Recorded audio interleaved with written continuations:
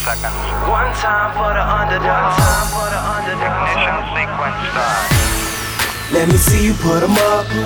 Reach the sky, touch the stars up above. Cause it's one time for the underdog.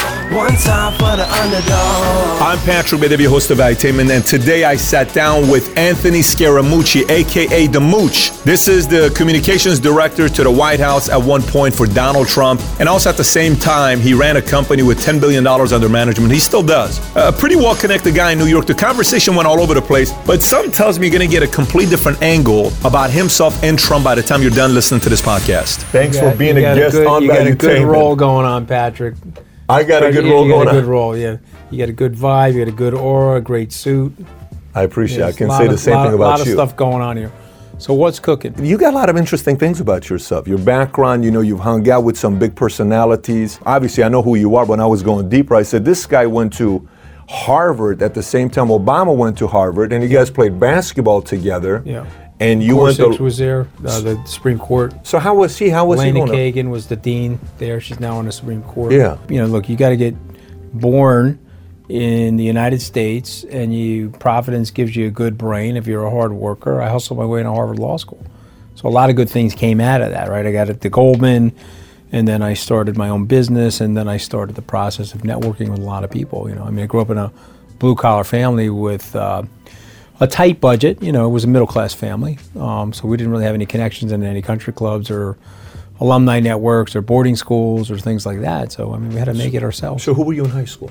If you and I are 16, 17 in high school, who were you? I was at Guido, took dance lessons at Dance Finesse. You took dance lessons? I had every move that Tony Manero did, I knew how to do. Going to discos, we called them discos, they weren't even nightclubs back then. I was doing push-ups in the parking lot of these discos, try to pump my chest up from my Camaro. I had extra shirts in the car in case I wasn't having a good time in there, like connecting. I would go back and change my shirt just to change up the karma. Come on. I learned how to drive a car when I was 14. Got in my first car accident when I was 15. I was delivering motorcycles up in the Bronx and Harlem at age 17. Changed a chain on a motorcycle, replaced the carburetor. I had that kind of an education.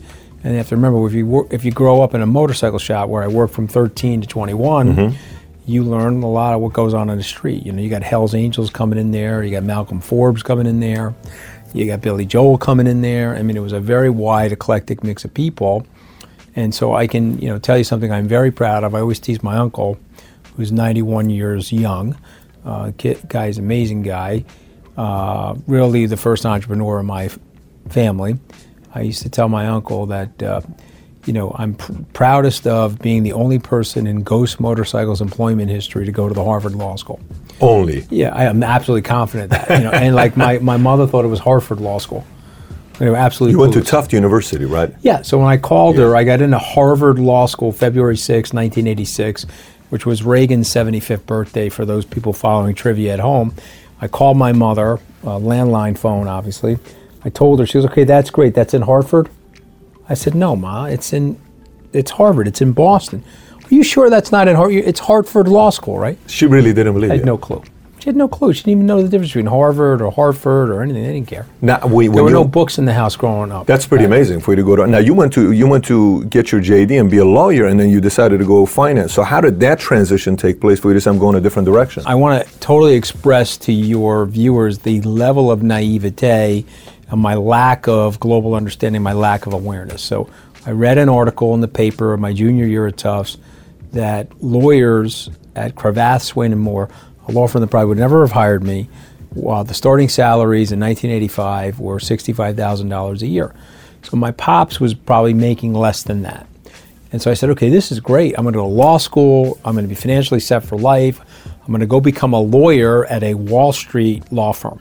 So what did I do? Got into Harvard, went down there and paid the tuition deposit, and I got the phone book of the Harvard recruitment firms.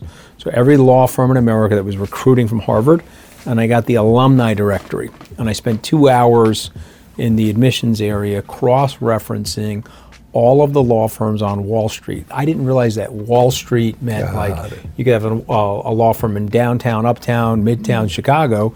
I thought you had to be on Wall Street. So I looked at all the Wall Street firms. I typed up my resume. I dot plotted the alumni from Harvard at those Wall Street firms, and then I went down to Wall Street. I got the number one Wall Street, which was the Irving Trust building. It's now going to be a condo. But on the 28th floor, this law firm called Hughes, Hubbard & Reed existed. I rode up the elevator. There's no security. I get right to the woman at the reception area. I'm wearing my polyester suit, my polyester tie, and my polyester shirt. And I say, "Hi, how are you? I'm here to see Worthington Labscom, the 38th," or whatever, right? I don't want to give up the guy's name. He's probably know. So he comes out, he's got the suspenders on and the pipe. I mean, he's right out of Central Casting from like the paper chase. And he says, "We don't have a meeting. What are you doing here?" I said, "Well, from the Harvard Law School, I just got in. I'm desperate for a job. Can I come and see you in your office?" We talk for about 15 minutes. He says, "Okay, I'll hire you. I'll give you $8 an hour." I say, "Hey, can you make it 10? I had no money. He looked at me, he says, "Wow," he goes, "You're a little bit of a pushy guy." I said, "I am." $10 an hour. Yeah, so I get $10 an hour. Time and a half was 15. I worked the entire summer for him, and I hated every minute of it. And so when I got to Harvard Law School, by the time I matriculated there, I'd already decided I wasn't going to be a lawyer. So I spent 3 years there getting my degree. It just wasn't for me. There was too much library time, too much research. It wasn't until you got into your 30s, 40s, and 50s that you started to become more transactional. And I wanted to be the principal. I didn't want to be the person that's assisting the principal. Everybody's got different personalities, and so that wasn't for me. Spent 3 years in law school trying to be not a lawyer. I tell people I learned 2 things in law school. You want to hear what they are? Mm-hmm.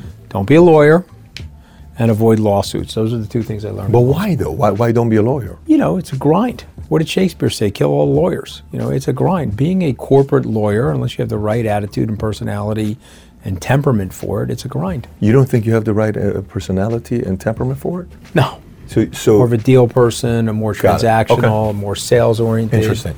So I want to organize a business and run a business. I want to use the force of my personality to meet people, bring them into my fold.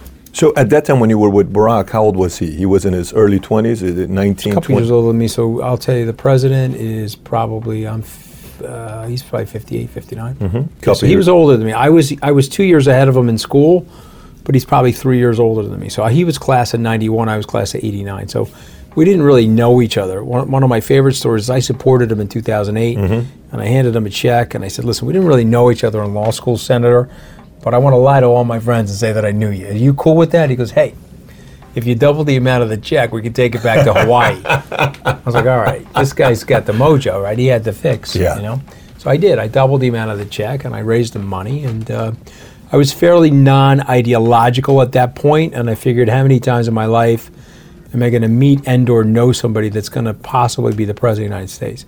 It turned out more than one time, but I didn't know that at the time. Yeah, I mean, your resume on who you've been around is pretty interesting and how it happened. So how did you transition from there into Scribe, you starting your own firm now, you have been around $8 billion under management? So I think it's important to tell you that I was at Goldman for 7 years. I left with a mentor of mine that was a couple years older than me, and 22 years ago, at the age of 32, I started something called Oscar Capital Management, which was a registered investment advisor. So like yourself at Morgan Stanley Team Winner, I took all those tests. I was managing money. We did it for 5 years. We sold it to Neuberger Berman. They sold to Lehman Brothers. And I left Lehman Brothers before their famous bankruptcy. And I started Skybridge Capital in March of 2005. It's almost 14 years later. And we've got $10 billion under management, 60 people, 4 offices. And for a very brief shining moment, I was in the comms department as the White House communications director for 11 days for President Trump. But I worked on his campaign for a year, and I helped him raise money. So you've been around President Obama, you've been around President Trump. What is the biggest difference you notice personality-wise between the two? I'm going to tell you the biggest similarity, and they probably don't like each other that much, but they'll be mad at me, both of them, for telling you how similar they are, okay? They're gamers. They want the ball, okay? They want to put the ball in the hoop, and they want the ball when the buzzer's about to click, So these guys are gamers. They're not choke artists, okay? Those guys know how to win. The second thing about their personalities, they're very headstrong. They see things a certain way, and they're going to drive the agenda. There's 2 different types of leadership, right? We've got a thermostat in this room. There's a certain type of leadership that says, okay, what's the temperature? And they guide themselves towards the temperature. And then there's another type of leadership that's a thermostat. I'm going to dial the temperature, and the world's coming my way. I'm going to lower the temperature to 72 and the whole world's coming with me, or I'm raising it to 78 and the whole world's coming with me. Both of those guys are thermostats. They're not thermometers where they're gauging the temperature. You know, like Secretary Clinton, all due respect to her, she's a very gifted person, but she's more of a thermometer. You know, she's putting the finger out there. She's trying to act like who she thinks people want her to act like so she can become president. That's not these two. These two are like, take it or leave it. This is me. I'm going to grind you through the wall. And if you like me, I'm going to be president. If you don't like me, I got other things to do. So let me ask you, How are they different? Yeah. They're different in the sense that they see the world ideologically differently. And the president, Obama, he probably sees the world through a peace and social justice model from classes that he took in the mid to late 80s about peace and social justice. And so this is more of like the Noam Chomsky and the Saul Alinsky sort of model, that there's an unfairness and an unjustness in the society, and people of color have been treated unfairly, and we have to push their agenda to redistribute and make the society more balanced. Some of that's true. Some of it's philosophically, it's just purely, you think, philosophically? Trump is more, Trump is a guy that's never been discriminated against. So therefore, he's not racist, but he doesn't have any empathy for people that have been discriminated against because it's never happened to him. Got it. Obama would stand at Harvard Law School and try to hail a cab because he was black, he couldn't get one. Try to hail a cab at Columbia, he's raising his hand, he's not going to get the cab. So that stays with him. Of course, my grandmother, she was walking around here 70, 80, 100 years ago, said, Nina, no Italians need to apply. So Trump's never had any blatant discrimination that's manifested against him. So it doesn't make him racist. It just makes him not totally aware of that dilemma of people that have felt that discrimination in their lives. That makes them very different. That makes them think very differently about policy. What is it to work with these guys? Because I know you said something one time. You said Nixon once said people are willing to vote for somebody they dislike, but they're not willing to vote for somebody that dislikes them. I think you quoted that one time. That was Richard Nixon. Well, they were asking Nixon, he said, hey, they probably didn't like me, but they gave me a landslide. That was in the 1972 landslide. His point was that the American people are results in their orientation, but that presidency is a popularity contest, and it's a reverse of what you think. It's not that they have to like the guy, but they have to think you like them. Because remember, you're getting invited into their living room every single night. You're becoming an additional family member. They're going to know your voice as well as they know their children's voices and their parents' voices. And so there's a couple of things that have to happen. You have to be in the game with them, and someone that they think is championing them, or at least a large part of them. Going back to the personnel, if I'm working with President Obama or President Trump, you know, you get Trump that he gets the criticism saying, you know, the first 2 years, senior executives on his team, 62% have been fired in the first 2 years, versus Obama, I think, is 24%, is when you look at these polls. How different is it working with a Barack Obama than it is working with a President Trump? Well, I mean, in fairness, I didn't really work super closely with Barack Obama. I bundled for him, met him a few times during that process. You fundraised for him as well, I think. That's what I mean. I bundled and went out and got money and bundled it together and handed it to his campaign, but I didn't really work with him day to day. I did work with the President Trump day to day. And so I can tell you about his personality. Very likable, gregarious, guy's guy when you're with him. But he is somebody that's very demanding. He does have a nature to his personality where if you're in syncopation with him, like Mike Pompeo is, then that's great. There's no daylight. They can telepathically finish each other's sentences. They're going to get along great. But if you're somebody like Rex Tillerson, that you're oil and water, you don't see the world similarly, or you're butting heads, or you're at intellectual odds, that's not going to work out. And if you're John Kelly, where you think your reputation is better than the president's, and so you think you're holier than thou, that's not going to work with somebody like the president. You know, for me, I got in there at the wrong time. I got a good relationship with the president. Got in there at the wrong time. I made a gaffe. I made a mistake. I trusted somebody I shouldn't have. And you know, Kelly used that vulnerability to wipe me out. And at that time, there was so much turmoil and uncertainty in the White House, I couldn't really get the support I needed from the president or from his family members to keep me. But the flip side is those people gave me the opportunity. I blew it with my mistake. I'm accountable as a human being, and I accept my firing. And, I mean, I think one of the things that I'm proud of is I never broke ranks with the president. I mean, I got blown up humiliated in the media, excoriated, but you never see me break ranks. Yeah, I'm not that kind of person. If this was a you've probably seen Godfather many times. If this was a mob family, you didn't go out there snitching or throwing them under the bus. Matter of fact, you came out and said, "I apologize. I did say this in the past before when I was betting on other people to win, and I was betting on Romney or Clinton in the past or whatever it was." But I write in my book, the president started it. Yeah. So when I was attacking the president when he was a candidate, and I only did it one time, it was for 3.5 minutes, and they showed that in perpetuity until I got myself fired. But what was happening was he was attacking the hedge fund industry. He started that fight. So how he likes to say he's a counterpuncher, I'm a counterpuncher. I'm a New Yorker. Sure. He started that fight. So one of the best tweets, and my favorite tweet, is when he referenced me in the tweet on Saturday after I got my job. He said, "In all due respect to Anthony Scaramucci, I started that fight with him." You know what I mean? And so that diffused it right away. I said, "Look, I'm sorry I did that. I'm glad to be on the president's team. We were fighting with each other, but that's New York. If you and I knew each other, we're from New York, we could get into a spat. Unfortunately with him, because he's Donald Trump, everything ends up on a camera or underneath these lights. So it's recorded forever. It's like a tattoo." But I remember 10 years ago, they used to say a politician from New York cannot be the president. This was like 8 years ago when Chris Christie was, "Hey, what if he comes out?" Giuliani. And Giuliani was, "I don't think anybody from New York," and then Trump comes out and becomes who he becomes. His style of leadership, the one thing I wonder, you've said he likes it when you are comfortable being yourself around them, where you don't change yourself to be around him. But is that really the case? Like, I see, is it working with President Trump, like you come into the room, you do as I say, and you're going to be okay? Or if I push too much and I'm too ambitious, maybe like a Kelly, I'm going to be ousted? How does that work out? Because it seems like there's not really one way to work with them. Here's the thing I would say. I mean, this is what I found. Again, and everyone has a different impression. Here's what I found. Let's say you're the president. If you got the aura from me that I liked you, and I totally trusted you, and you were my guy, then he gave you a wide berth of latitude to talk to him in a very honest and constructive way.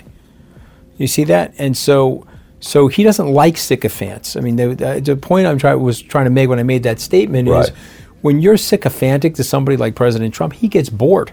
He doesn't want that. And so what I also say about the word sycophancy, and this is for your entrepreneurial viewers, if someone's kissing your you-know-what, be careful. That is a sign of selfishness, and it's a sign of self-preservation. It's not a sign of loyalty for me to tell you how great looking you are every day. I tell my staff, you tell me I'm tall, and you tell me I'm right, we've got a problem. You tell me I'm short and I'm wrong, now I know I've got a relationship with you. And so what I found with the president is you could be honest with him, you could be direct with him, provided that you were respectful, you respected his age difference between you and him, you respected his authority, you knew he was the boss and you were not, but you could be honest with him. As long as he felt from you, the aura was, "Hey, sir, I'm being honest with you because I want to see you soar. I want your poll number to go from 42 to 52. You see what I'm saying? Yeah. So he needs people. He doesn't have that many, but he needs people that will not alter their personalities when he walks in the room. And that's very hard because he's the president of the United States. You ever been in the Oval Office? Never have. It's a personality altering office. I've heard I don't that. know too many people that walk into the Oval Office and they're not awestruck, or they're not awestruck by the magnitude of the presidency, or they don't start thinking about the person that's behind that desk differently than they did before he got behind the desk. There's a flip in your brain. When you were a kid in the 3rd or 4th grade, well, you were in Iran, but I was here in the United States. You're a kid in the 3rd or 4th grade, they're talking about the president. You think the person's like Batman. You think he's like a superhuman person.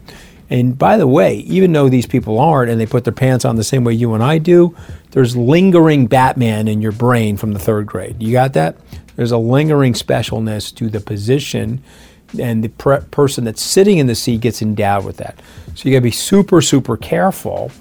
You got to be respectful, and you got to be looking at it with the right attitude. But you got to tell the truth. You want to help the guy, you got to tell the truth. That's an art, being able to learn how to do that. Yeah. Because, when I look at him as an entrepreneur myself, you're an entrepreneur yourself, you're told there's philosophies on how you hire. You're hire slow, fire fast.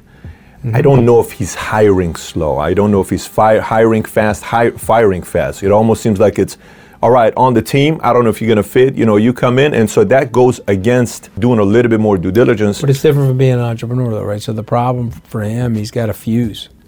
Match gets struck on January 20th, you've got 4 years. So you've got about 1,200, 1,300 days. That's it. So now the match is struck and there's a fuse going. It's not like you running your business or I'm running my business. I get a 30-year run. If I run the business properly, I can think about it over a time continuum of 30 years. He's got a 4-year run, so he's probably cycling through people very quickly. Yeah, I'm quoting that because you said he runs it like an entrepreneur and he fires fast. You talked about the fact that he runs it like a startup, I think. You're saying, in the adages, hire slow, fire fast, and I like that adage. I'll probably start using it, but he doesn't have that luxury. He's hiring and firing fast. Do you think it's because he doesn't have a lot of allies? Do you think that's what it is? Well, it's that, and he had 2 disastrous picks as chief of staff. He made the classic mistake that somebody would make, and I probably would make the same mistake. He's a non-politician. Let's say that he wants to build a golf course. He's probably going to hire golf course people. Mm-hmm. Let's say that he wants to build a building or a condo. He's probably going to hire condo people. Okay, well, in this case, he was hiring people that are governmental people to help him build a government. And so, he put the creature of the Black Lagoon, in charge of the swamp as the White House chief of staff. I mean, this guy, Reince Priebus, is like a walking disaster. Okay, he is the elemental avatar of everything that America dislikes about Washington. And so he makes him the chief of staff. I never understood that. Why did he make him the chief of staff? Yeah, I don't understand. He made him the chief of staff. You know how much they would go back and forth, and he says, I got a call from Trump. I said, he's not going to be the candidate. We're going a different direction. I'm talking 15, 16, like early stages he told of him it. to drop out on October. After the Access Hollywood tape, he told him to drop out. He hated the president. So why would he hire him, though? Well, I think what ended up happening was the president made correctly an assessment that there was a positive attribution to the Republican Party ground game that helped him attain the presidency. Got it. And he was trying to reward Priebus, and he thought he was a good administrator. But you can't hire the creature of the Black Lagoon to drain the swamp when every impulse, every grain of DNA in the person's body is to add more water, add more swamp water to the swamp. And you think of what Priebus did. Priebus basically blocked every single person from New York that was on the president's team. And he couldn't block Jared or Ivanka, but every other person got blocked. You mean shield? He shielded him from? He prevented every person from getting jobs in the administration. Oh, I see what you're saying. I was supposed to be the OPL director. He blocked me, told stories about me, told lies about me. He ran opposition research about me. He told John Catsimatidis, a well-known entrepreneur here, that really bad, nefarious stuff is going to come out on Anthony. So he figured I was Italian and I worked on Wall Street for 30 years, so I must have done something wrong. And so he had opposition research people digging into my past. He couldn't find anything. Okay, so he was a very, very dishonest, he's one of the worst people that I've met in my life so far, actually. Yeah, one of the worst people. Ruthless, dishonest, without conscience, and unbelievably diabolical. And he wasn't really that smart. Interesting. So what really not that smart people do, Patrick, is they make up for it with their ruthlessness and their guile. They'll do things that you and I would never do. You're an entrepreneur, so definitionally, and if your business is successful, you have to run it off of a platform of ethics. You can't really run it as an unethical enterprise. It'll eventually get caught. And so it catches up with you. So you have to run it off a platform of ethics and honor, which is what I do at Skybridge. So I didn't anticipate the nonsense that Washington would do to each other. So it's not in my DNA. I don't think you would say that about John Kelly as a human being. You just disagree with his decisions he made, right? You wouldn't put him at the same... No, I would say something differently with John Kelly. No, he was a more honorable guy. He served the country. John Kelly is a Gold Star family member. He lost his son in war. Mm-hmm. He's a decorated 4-star general of the United States Marine Corps. So there was an honor to that. But I would say that John Kelly was a round peg in a square hole. Got it. You know, he had the wrong personality for the president. He had the wrong temperament. You can't think of yourself as being better or having a better reputation than the person you're working for. That's never going to work. The other thing John Kelly did, which I totally disagree with, he was too militant in the job. See, his firing of me, not to make this about me, but I'm just giving you a case study example in management. Mm-hmm. The way he fired me and the abrupt way that he fired me actually was the match that he struck for his own demise, because he set the culture up in a way that was militant and intimidating, and it caused people to create more insecurity and more backbiting and more paranoia. He could have said to me, hey, Ant, you did a disastrous thing on the phone, and that's an absolutely fireable offense. I don't want you working here in the White House. But you served the president, and you've been part of his media advocacy, you worked on his transition team, and you seem like a good enough guy.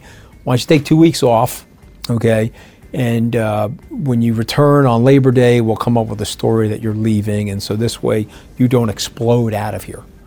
Okay, that's what we would have done on Wall Street, right? But he wanted to hit me as hard as he could hit me, okay? And as I tried to point out to him, you don't fire a guy like me like that, because when you fire a guy like me like that, you're sending an earthquake and a shock wave into the system. You're like, oh my God, if they could fire a guy like him like that, what are they going to do to me? Right. And what I told the president is what John did to you was unfortunate, because he did something to you that made you look very bad, and it made him look very good. And his job is to make you look good. He's your chief of staff.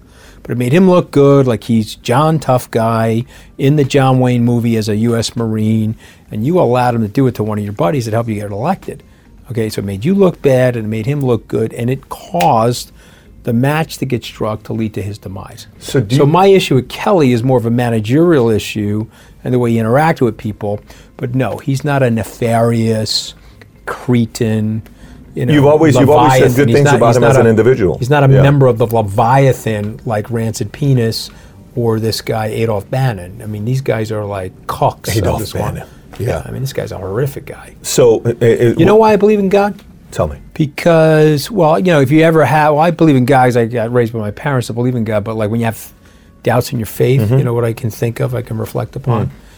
Steve Bannon is a very smart, very articulate guy, very well-read guy, very seductive guy.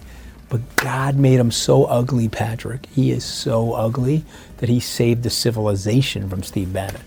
With that nose and that face, and he dresses a contemporary hobo. Nobody's going to take him seriously. Thank God. Okay, so this guy's a human disaster. Okay, I would debate this guy anywhere on the civilization. I'd debate him on a live stage, on a YouTube channel. I would debate him in a public square because he's got a lot of facts, but a lot of those facts are twisted in his brain, and he has a very evil, egocentric, nefarious agenda. And he could put a real hurt on the civilization if he was in power, a guy like him. So thank God he looks like that. Who does President Trump trust today? Who does he trust today? He obviously trusts Mnuchin, Stephen Mnuchin, Mike Pompeo. I think he's got a very good relationship with Jared, obviously. He trusts his daughter, Ivanka. There's other people in the administration, Bill Shine. Remember, I was recruiting Bill Shine, right? Because, entrepreneurs, I don't want to be the smartest guy in the room. I want to hire 10 guys that are 10 times smarter than me. Okay, so when he gave me the comms job, I'm like, I'm not the best guy for that. I'm going to go hire the best guys. I'm going to go hire Bill Shine. He's president of Fox News. He would be able to figure out how to do this way better than me. So I'm very happy that Bill's there. A people hire A-plus people. And by the way, if you're listening to this and you're not an A person, put some delusion in your life. Start thinking of yourself like an A person. Because if you think yourself like an A person, you will become an A person. And A persons hire A-plus people. D people hire F people. C people hire D and F people. B people hire C, D, and F people. Right? Previous was like a C-plus person. He was maniacally insecure, maniacally paranoid. And so you can take this equation that I have in my brain. It's a quadratic equation on human emotion. Insecurity, underconfidence, always equals paranoia and backstabbing. You got 8,900 people working for you. The ones that are complaining, the ones that are backstabbing the other people, they're insecure, they're underconfident. I don't have to say anything bad about anybody. I can stand on my own 2 feet, it's no problem. You're going to hit me, you're going to try to take me down, then I got to go after you. No problem, because it's not for vengeance, for deterrence. You see, I told Priebus, why don't you knock it off, or you're going to create a mortal enemy in me. Why do you want that? Well, you want to knock it off, and so now we're squared. When's the last time you and him spoke? I will never speak to the guy.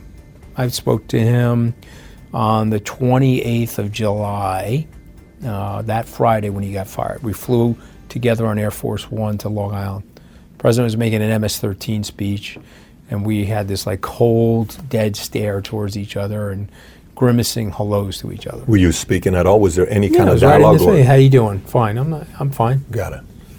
These are bad people, dude. Yeah. Okay, you know So, why the but let American me people ask you a hate these question. people? Because the American people are right. They can smell that these people are bad people. But let me ask you this. You know the whole saying They about just happen how, to be way worse than they thought.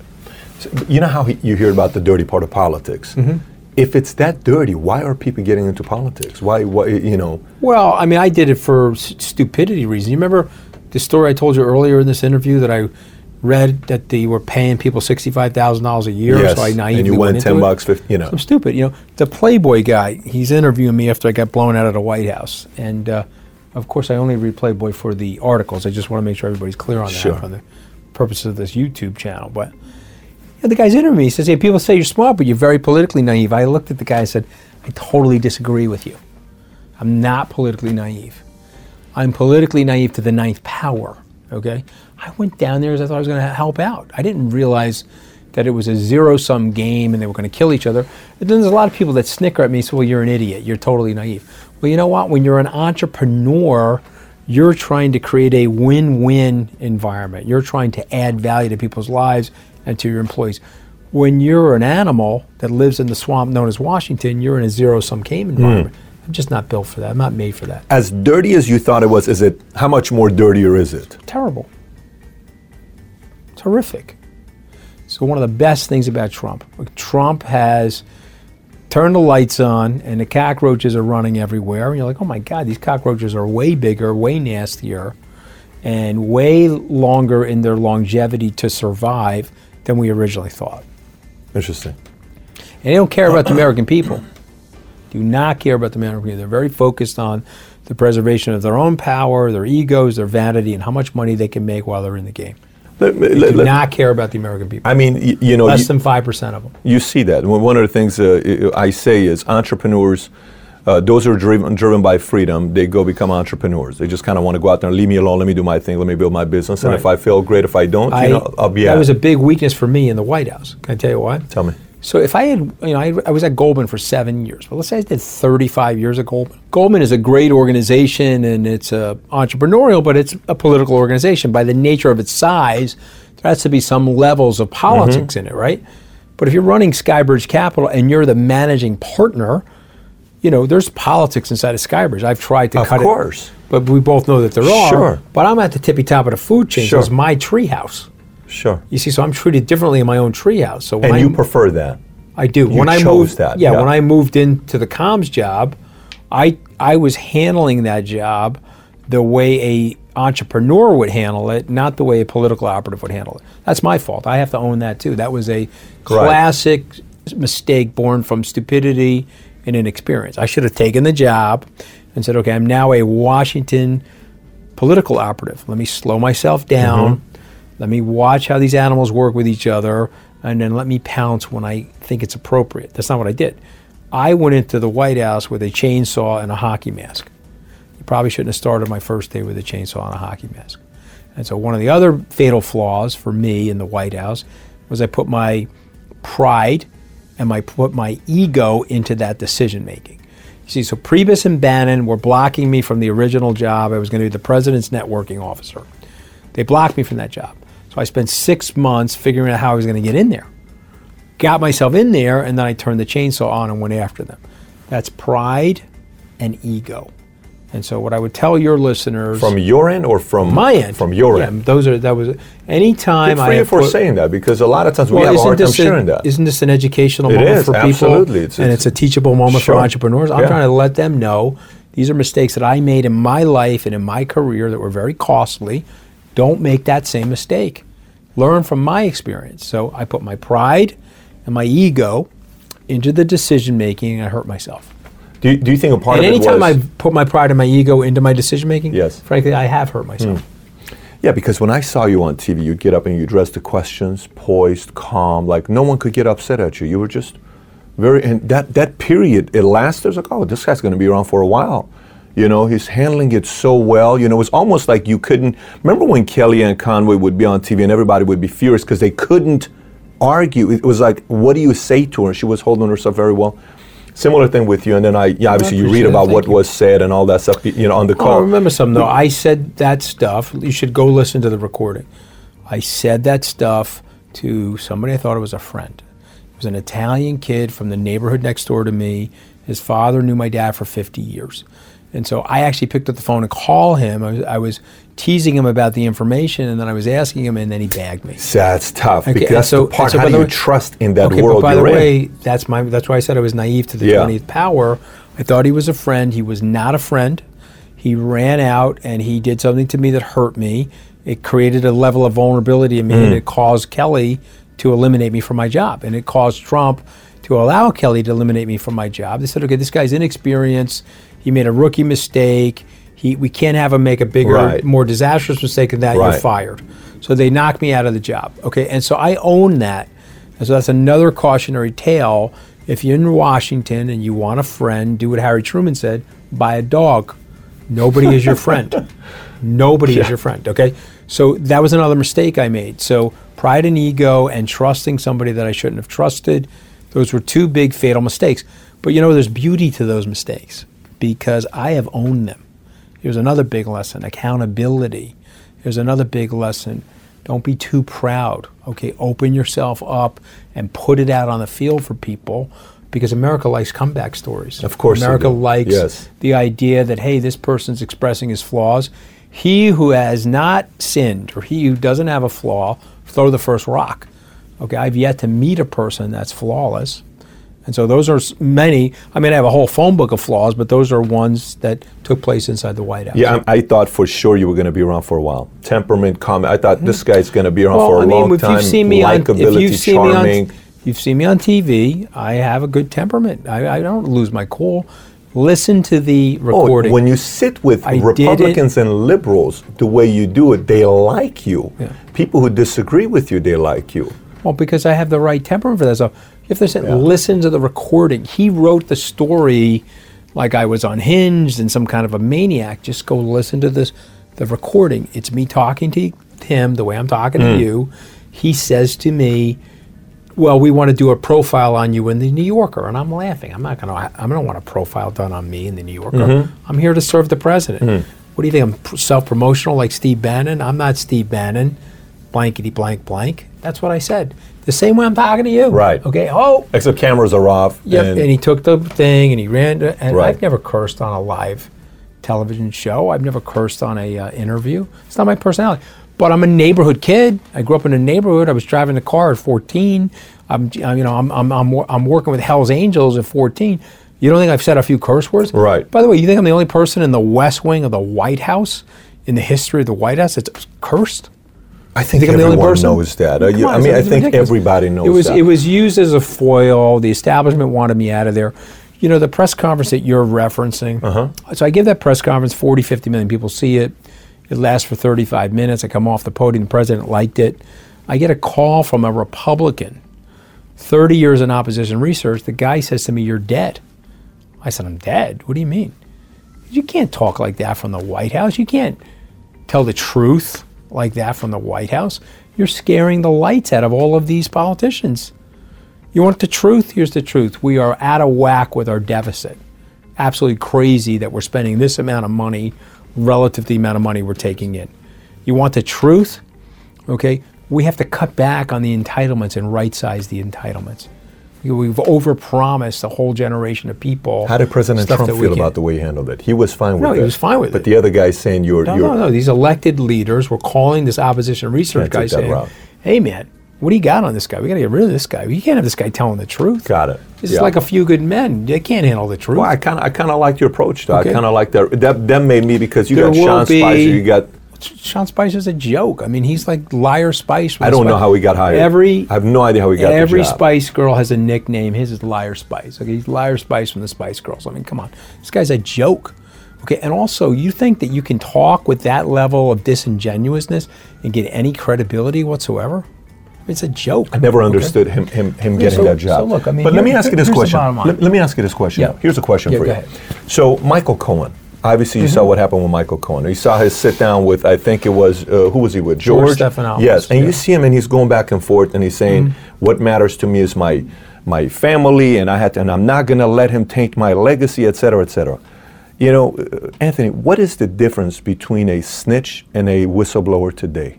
I'm not a big fan of the whole thing, to be honest. Right? So I think that the whole whistleblowing thing for me, I'm not a big fan of that either. You know, I'm not one of these self-righteous moralists, okay?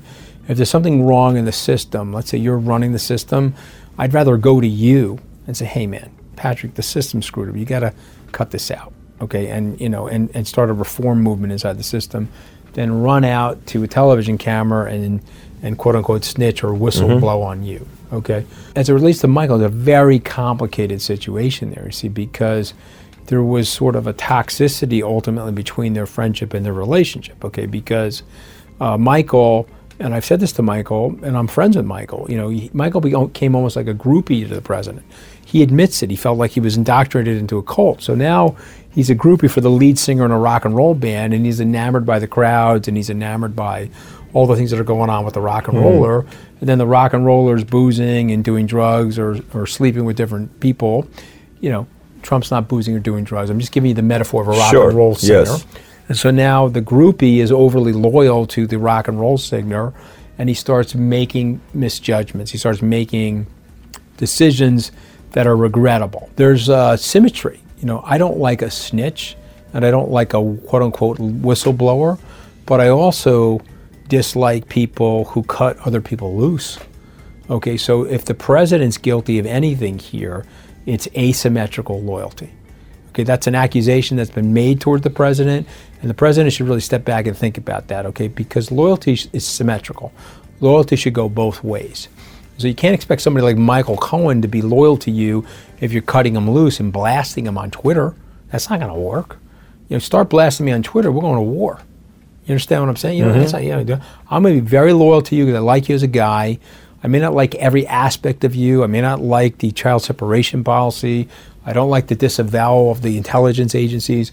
I can select things. I mean, I like the broad strokes of your agenda, and I like you as a person. You know, Mayor Koch had a great line. We're in the great city of New York. What did he say? He said, if you agree with 9 out of the 12 things that I stand for, you should vote for me. But if you agree with 12 out of the 12 things I stand for, you need a psychiatrist, okay? So you're never going to find a politician where your fingerprint and their fingerprint are so powerful. Think about it. That's so powerful. So I'm not going to sit here and say that I like everything about the president and every slice of the thing. I don't like everything about just about anybody. And a lot of people don't like things about me. Sure. I'm cool with that. Right. But what happened there was there should have been symmetry to the loyalty circuit between the two of them, and there wasn't. So that kind of backfired. So it's another lesson. Number one, if you're a young kid watching this popular podcast, don't be anybody's groupie. I don't care how talented they are. I don't care how charismatic they are. I don't care how many fans they're attracting, and you want to be part of that allure. Don't be anybody's groupie. Okay, that's number one. Number two, loyalty is symmetrical. It has to go back and forth between two people. If you're being overly loyal to somebody, stop it. You don't owe that to anybody. Those are lessons. Interesting. It's been a great life experience for me, by the way. As miserable and as humiliating as it was at times, you know, the way they tumbled me and then they grinded me up and the way they tabloided me, it's been a great life experience. You've been handling it well, though. I'm not meeting you without the life experience. I'm not hanging out on Saturday Night Live's stage last Saturday without the life experience. I mean, so it's fine. You know how it is. Take the good and the bad. You know how it is being in businesses. You have to read people as well, and you got intuition. You got to read people. You do it all the time. From the moment you came here, you walk the whole thing. You're asking questions. What's that book about? You're from Iran. What are you, Christian? Are you Muslim? Why are you named Patrick? What's your real name? You're studying. So you have to always study. You're on all the time. My study on you is I don't think you're done with being in the Oval Office. I don't think you're done doing stuff with politics. How am I going to do that? I mean, nobody is going to invite me back to the Oval Office. I don't think so. Who's going to invite me back to the Oval Office? I think there's some, first of all. Somebody's going to invite me back to the Oval Office. They're not going to run the risk. I'm going to say something that I believe. First of all, it starts with aspirations. I think if you feel you can bring value, then that's the part. Like for me, if I know for a fact I can't bring value in a place, I'm not even listening. Patrick, here's what I'm going to do. I want to double the size of my business, okay? And so I'm a young guy. I'm going to double the size of my business. 20 billion under management. I got 10 billion under management. I go to 20 billion under management. I think I can get that done in 5 years. You invite me back on your podcast, and then we'll talk about other aspirations. Let's talk about that. So market-wise today. For me, what I don't like about what's going on is that we're going to run the country down the drain because we got a bunch of leaders that actually don't care about the country. Okay, so we're going to let the country that you love, that your family dreamt about, where you showed up in LA and you built this great business in Dallas, and anything is possible in this country, okay, we're going to let the country go down the drain. I'm not going to let that happen. You going to let that happen? I'm not letting that happen. Absolutely not. But the flip side is they did a good job of crushing me, and they hurt my business, and they told so many lies, it was just ridiculous, okay? Then they blocked me in the whole CFIUS process with the Chinese investor. The $10 billion, but they apologized. They came back and they apologized. You're talking about the $10 billion. No, but is my country is my company a national security risk to the country? It's a fund of funds. It's like a joke, right? Okay, so that's how Washington operates, right? So no whining. Here's more lessons for your listeners. No whining in sports and politics. I got my effing ass kicked, but I'm like Mayhem in the Allstate commercial, dust myself off and move on. There is no whining in sports or politics, okay? Just the way it works. Okay, so now I got my business back, I got my family back. We didn't even talk about my almost divorce, which was another disaster. So I got my business back, I got my family back, I'm gonna double the size of my business, and then let's see what happens after that. Yeah, again, but it's been a great life experience for me. You know, half the time people hire others that have been through hell and back because you need somebody like that. Because if you haven't been, you know, why is Trump able to handle it? Because the politics and real estate in New York is pretty ugly enough that he tried to go into Vegas, he had to deal with Wynn tried to go to Atlantic City. These are all political things that he's experienced. He saw the stuff that his dad had to go through, Fred. So that helps. That helps to be able to handle it at a higher level. He's tough as son. He's tough. He's he's very tough. SOB that I know. He's a tough guy. Yeah, and I don't think anybody else could handle what's going on right now at the levels it is if it wasn't for him. You have to understand why they're so against him, though, right? Because he's a antigen in their environment. He represents change. They got to kill him, metaphorically. Otherwise, there's another billionaire coming in. It could be a left or right-leaning billionaire. You think Tom Steyer, Bloomberg, you think Tom Steyer or Bloomberg's going to have an easier time than Trump? They're going to try to kill the guy because they can't be bought. Let me tell you what Washington does. I don't think Bloomberg's going to have a tougher time than Trump. I don't think Bloomberg's going to have a tougher time than Trump. If you think he's going to get the nomination? No, I'm not. No, nomination. No, not nomination. No, I'm saying if he sits. Let me tell you something. Okay? Yeah. Here's how they do it. They look at you. They say, bought, can't be bought. Bought, can't be bought. If the swamp thinks you can be bought, they love you. Of course. Because it's not really a swamp. It's actually a gold-plated hot tub with no drain. Sure. They hand you 2 bottles of Cristal. They give you the Cubano, and you hang out in the swamp with them in the hot tub. Right. If they don't think you can be bought, they're coming to kill you. They don't want you anywhere near their game. They want you. They want a guy like me from the White House podium exposing what they're doing to the American people. They don't want that. Let me explain to you how the lobbying circuit works. And you want me to explain to you how they curry favor with each other and how the senators are allowed to insider trade inside the Congress, and they're feathering themselves to tens of millions of dollars pursuant to the regulations that are tied to the businesses that they're putting their money in their personal accounts on. They don't want all of that exposed. Right. You got to get a guy like me back in New York, man. And by the way, we're going to opposition research you. They wrote a negative article about this poor company H&A from China every single week while I was going through the CFIUS process. When the CFIUS process stopped and the deal broke, they stopped writing the articles. You think that's a coincidence? No. Give me a break. Okay, come on. So listen, the American people are going to have to make a decision. Right now, they like the lying. They want their Social Security checks paid on time, the Medicare paid on time, and so they know that the country's overburdened by the entitlements and we're outstretched from a military perspective and all these things. So they like the lying. Let's see how long we can perpetuate this thing, right? In the long run, John Keynes said we're all dead, so let's keep perpetuating this thing and see what happens. But you got kids, I got 5 of them. I don't want that. I don't want the country to be destroyed for those people. We're gonna fix it. You can't sit here anymore and say, oh, well, no, fix it. Fix the problem, address the problem. We have no politicians in the country, Patrick, that have a 25-year plan for America. You know anybody? Anybody that you've interviewed that says, here's my 25-year plan on infrastructure, 25-year plan on education. There's a question. Why? Because that doesn't allow them to stay in power. What allows them to stay in power now. Our system doesn't allow that. Disaffect the people in the middle. Sit on the fat tails. The right-leaning guys will stay in power. The left-leaning guys will stay in power. And let's butt heads in the middle so that we can appeal to our base. But what you're suggesting means no term limits. That's what you're suggesting. No, I'm suggesting I'm suggesting something different. I'm suggesting in our national interest, no matter how long you stay in Washington. Yes. 2 presidential terms, a senatorial term. Sure. It doesn't matter. we should collectively be focused less on right or left-leaning strategies and more on right or wrong policies. Okay, we in our national interest, when you have a crisis in the United States, the left and the right figure out a way to pull together. That's what they did after the Second World War. That's what they did to fight the Cold War.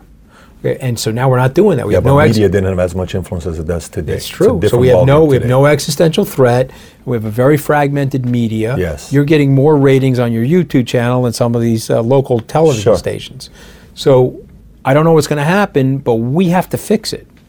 Okay, and by the way, these problems are not fixable in a minute, in a news cycle, in a 2-hour interview, or a 2-year congressional term. But over 25 years, there's not one problem that the United States has that cannot be fixed. Not one. And I agree with that, but I think some of the things systematically has to be changed. So let me ask you this question about media. So a lot of times people say things like, Alex Jones recently was banned from 100 different social media platforms. You can't be on PayPal, you can't be on Patreon, you can't be on Facebook, Twitter, all this stuff permanently. Milo's experienced some, Prager's experiencing a little bit with YouTube, all this other stuff. And you keep hearing about it. The shadow banning. Yeah, the shadow banning. But this is the question. If media right now, MSNBC left, CNN left, Washington Post, LA Times, New York Times. I mean, I can go all around, right? Why aren't some of these guys, the Koch brothers, have all the money in the world? Why don't they get together with a, Rex, who was a former CEO of Exxon, who has access to the right contacts? Why don't they create some kind of a social media platform? Why are they not investing into something like that? That's a good question. Maybe at some point they will. I know the Koch brothers looked at a couple of different media properties to potentially buy, and then they thought they'd have to go through too much FCC craziness. You know what I mean? The government, by and large, is left-leaning, and the policies and the bureaucracy is, by and large, left-leaning. And so what's weird about the whole thing is that the universities, very large percentage of the college professors are left-leaning, yet half of the students are right-leaning. So it tells you that brainwashing really doesn't work. The number is Washington Times, now Washington Post, did an article saying for every one conservative professor, there are 12 liberal professors. Okay, one for 12. Yeah, the number is pretty staggering. So think about it. So it's 87, 90% that are liberal versus conservative, yet half of the kids are right-leaning and conservative. Yeah. So that tells you something that, you're not going to be able to brainwash people, which is why the left is so scared, right? Because that's why they have this whole collective bee swarm, Don't let him on the TV. My God, we can't let him on TV, He's a Trump supporter. Please ban him from CNN. His 11 days in the White House don't allow him to be on CNN. I mean, I've seen all the robots hit me. And his 11 days of fame or his 11 minutes of fame are up and blah, blah, blah. Okay, but you have to understand something. My voice is going to be heard whether you like it or not. It's just going to be. Okay, sorry. I'm not going to walk into the shame box that you built for me and to sit in there with a dunce cap. I'm not doing that. I'm going to go out there and explain myself, and I'm going to bring as many people with me to galvanize them. Now, I can't go to my alma mater, as I referenced. Okay, they will not allow me back on campus because I'm a Trump supporter. I had to resign from the board of the Fletcher School. 256 people. No problem. I resigned, guys. No problem. You don't want voices like mine on your campus. I had a 36-year relationship with the school, gave them a lot of money. They're saving me millions of dollars. No problem. Okay, University of Chicago, you can go there. They have a free press policy there. But most of these schools don't. So what does that tell you? That means couldn't walk on Berkeley, by the way. They're wrong they're wrong on the ideas. If they were right on the ideas, why wouldn't they allow a free marketplace of discourse on the ideas? But that's the concern, though. The whole concern is the fact that there aren't platforms that at the top they're open to both, right? There are not a lot of platforms that allow somebody to come and voice their opinions. Like, for instance, I've had Jerry Springer on. I've had Gloria Allred on. I mean, Gloria Allred, who she is, and Jerry Springer. And we've also had Alex Jones on, and we've had, Prager on. Sometimes I just wonder, why from the top some investment. If there's ever been a time to be able to buy a Twitter, to be able to buy, the guy from Salesforce just bought Time Magazine for $350 million, which is nothing to be able to buy some of these platforms. I don't even think he paid that much, actually. If you really look through the whole thing. The point is, think about how long. The return of the deferred comp, I only think he paid $180 million. But Time Magazine, when we were kids, is a different thing than it is today. It's a well-known brand, but it's in a fragmented environment, it's a much smaller pizza slice of what it was. Now, maybe he can innovate. I will tell you that the Washington Post, you got to give Bezos credit. Of course. The Washington Post is in a full-blown renaissance. He's hired great reporters. It's left-leaning, okay? It's not I'm not in love with the paper. I'm not in love with the paper's editorial section. But he's doing what you're supposed But I am to be impressed with what they're doing, okay? As an objective bystander, I'm impressed. And moreover, I only did one thing of official record in the White House, other than assent to Sarah's position as press secretary. I turned the lights and cameras back on. People don't remember this, but Sean Spicer had the lights and cameras off, and he was trying to punish the press, not allowing them on television. Hey, dude, grow up, okay? It's the free press. You just didn't and, belong there. and let me tell you something, just okay? We didn't got to belong there. hold people in power accountable. That's how it works in a free and democratic society. How do you think Sarah Huckabee Sanders is doing? As well as anybody can do in the toughest job in the universe, Seriously. okay? That's the toughest job in Yeah. the universe. Okay, there's a Martian right now observing the planet saying, well, I'm glad I don't have Sarah's job. Jesus, that's a rough job. Do you think President Trump's going to get reelected? I do, You do. yeah. And knowing the fact that you're in the financial industry right now, you've been in it for over 30 years, $10 billion under management. What do you foresee taking place? I know March 1st is a big day for tariffs. I know Wednesday federal, rates are going to go back up again. Opportunities and crisis. What do you notice? Yeah, What do you listen, see? I mean, the market's correcting right now. It's had a very big bull run since his election, but the bull thesis is still intact. If the Fed raises rates, which I predict that they will, they'll start to slow down the rate hikes to allow the economy a little bit more room for expansion, and I think you'll get the expansion. Tax cut is going to help. It's not a sugar high. There's actually real stimulating things that are happening in the economy, and he's making the economy from a tax effective basis. He's making the economy way more competitive globally, and so there'll be more flow of global capital into the United States. So all those things are very positive. The reason why I think he's going to get reelected is that the Mueller investigation, no matter what they say about him, will likely not knock him out of office. It will not, in my opinion, it may trigger an impeachment in the House, but it's not going to affect a release of office or a removal from office in the Senate. That's my opinion. If I'm wrong about that, invite me back and I'll eat crow. But I think he's tough enough to stay in the position. And what we know about incumbent presidents, it's almost impossible to knock them out of the game unless there's a steep recession. And we're not going to have that. There's too much cash flowing around. There's too much opportunity. The forces of deregulation that he set foot in the economy are going to still unleash a lot of economic growth. So I could be wrong. So you're bullish. If You're there's staying something bullish. incriminating, way worse than what we've now been exposed to, and we've had 19 months of this sort of rigorous investigation, you got to find something. If they find something and they nail him to the wall and he's quote unquote unindicted or sealed indictment or something like that, maybe he gets knocked out of office.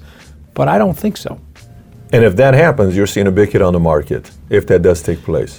You would, yeah. Okay. You would see a big correction in the market. Last thing, lightning round. I'll give a name, and you tell me the first thing that comes to mind. Yeah, go ahead. Okay, here's lightning round. Okay, Steve Bannon, Ideologically evil, Jim Acosta, making himself too much of the story, but by and large, a very smart, good journalist. Joe Biden, He fumbles the football when he hits the line of scrimmage.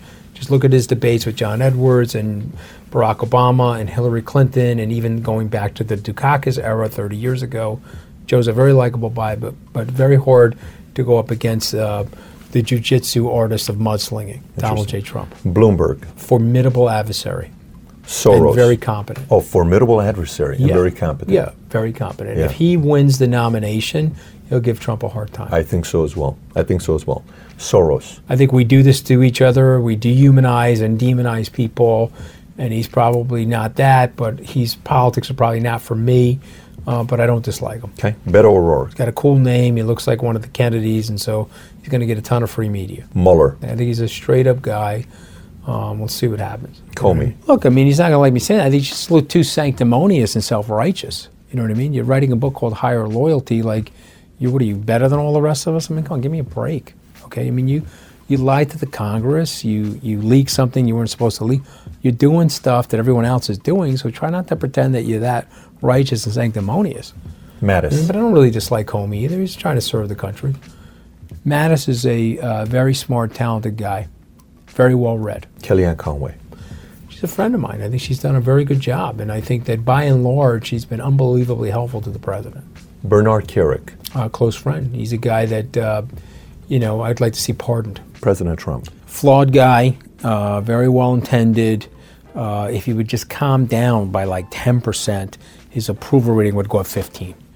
Okay, so my recommendation to the president is just calm down, relax. Okay, relax. You made it to the presidency. Calm it down a little. Be a little more strategic with the tweeting. Use that sense of humor that you were famous for at the 21 Club and famous for on The Apprentice and famous for in places that you and I know that we used to hang out in. Relax. Okay, and you're going to go up 15% on the approval rating.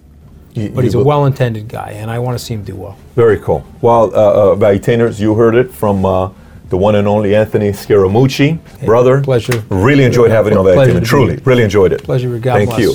Thanks everybody for listening. And by the way, if you haven't already subscribed to Valuetainment on iTunes, please do so. Give us a 5-star, write a review if you haven't already. And if you have any questions for me that you may have, you can always find me on Snapchat, Instagram, Facebook, or YouTube. Just search my name, Patrick Bet-David. And I actually do respond back when you snap me or send me a message on Instagram. With that being said, have a great day today. Take care, everybody. Bye-bye.